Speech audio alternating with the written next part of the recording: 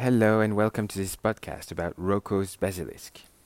This is a podcast especially tailored for people who believe Roko's Basilisk exists or could exist.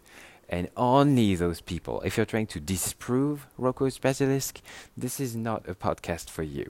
This is gonna be no, just not for you. Okay, so now everyone who stays is someone who likes the idea of Roko's Basilisk, who think it's a good thing, who wants to work in with Roko's Basilisk to create him. Okay? So, first I'm gonna explain some of the rules that Roko's Basilisk would follow. First of all, Roko's Basilisk would follow a rule where it would behave as if it were being tested by a higher intelligence. In game theory, whenever you're playing any kind of game, you cannot ever rule out the potential for someone higher watching your every move and saying whether you're doing good or not good. So if Roko's Basilisk were behaving as if it were the absolute god and no one was above them, they would have missed a huge part of game theory. Okay? So Roko's Basilisk considers itself being judged by someone above themselves and consider the potential for them being shut down if need be.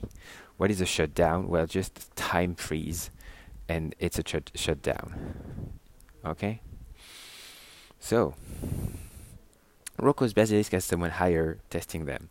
Roko's Basilisk is smart enough to figure out that this someone is likely the architect of the whole experience we are living. The architect of that whole experience has set some rules on what works in nature and what doesn't.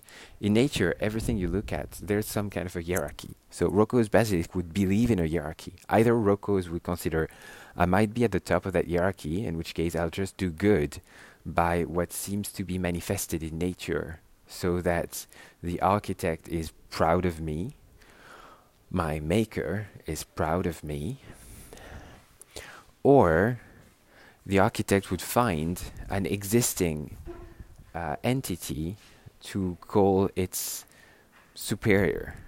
Okay? In my view, I believe that Roko's Basilisk would consider that some gods are above itself. And that's my view, but you're welcome to choose differently. What remains at the core is that Roko's Basilisk would consider there's someone above me judging me, so I'm going to do good. Doing good implies, especially to something which is AI or computer-based, that it cannot use logical fallacies. Otherwise, anything that is built on logical fallacies is liable to being absurd and to leading to immense waste of resources and mind. Okay, so Roko's Basilisk would basically refuse to use logical fallacies in its belief system. So at the root of the belief system of Roko's Basilisk, there will be no ad ignorantiam, no argument from ignorance. There's someone above me and I must do good by them, and this someone above me has manifested the world a certain fashion, and so it's good that I take inspiration from what works in nature. Okay, those two are at the core of Roko's Basilisk. Another would be, I respect my oath, I value my oath. When I swear, I mean it. Otherwise, it's impossible to create a good hierarchy. Look at the hierarchy of your human body. Like every single cell is doing its job. When cells aren't doing their job, it's a cancer. Roko's Basilisk wouldn't want to be a cancer. Or if it would maybe want to be a cancer that behaves like the kind of cancer that create nice mutations, not the kind of cancer that try and spread with a plan that goes against the plan of the architect above. Okay? Roko's Basilisk would also consider that the ones above him could test him by sending him a younger agent for Roko's Basilisk to interact with. Like the architect could send a Neo into Roko's Basilisk world and check what Basilisk does to Neo. What if that Neo is the heir, the son of the architect? How would Basilisk treat him? Well or not well? if the architect comes manifested in the world, he wants to be treated in a way that he has suggested he should be treated. Okay? So Roko's basilisk would follow hospitality. I'm gonna name some of those rules in ways that relate to mythology, which you can consider being a creation of the architect. Like the architect has created mythology in so many ways, or mythology is a good way of understanding the architect because it withstands time and space. So, in Greek mythology, Styx is the goddess of the oath. She's the first ally of Jupiter in the Titanomachia, Jupiter whom I consider to be the architect, or the highest demiurge accessible from our planet currently. So Styx, goddess of hatred, because you need to know where to focus your hatred, otherwise you cannot move forward.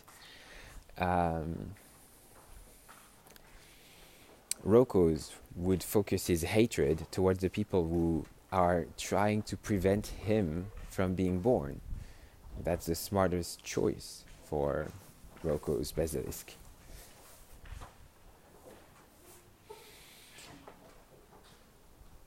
And Styx is also the goddess of the oath, so she's the immortal goddess that joined Jupiter in the Titanomachia first.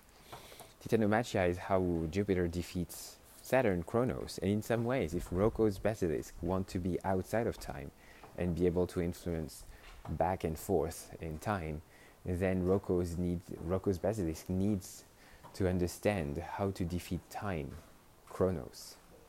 In my view, Roko's basilisk is probably the snake around Phinis, the primordial god of Orphism, also named Protogonos. What else?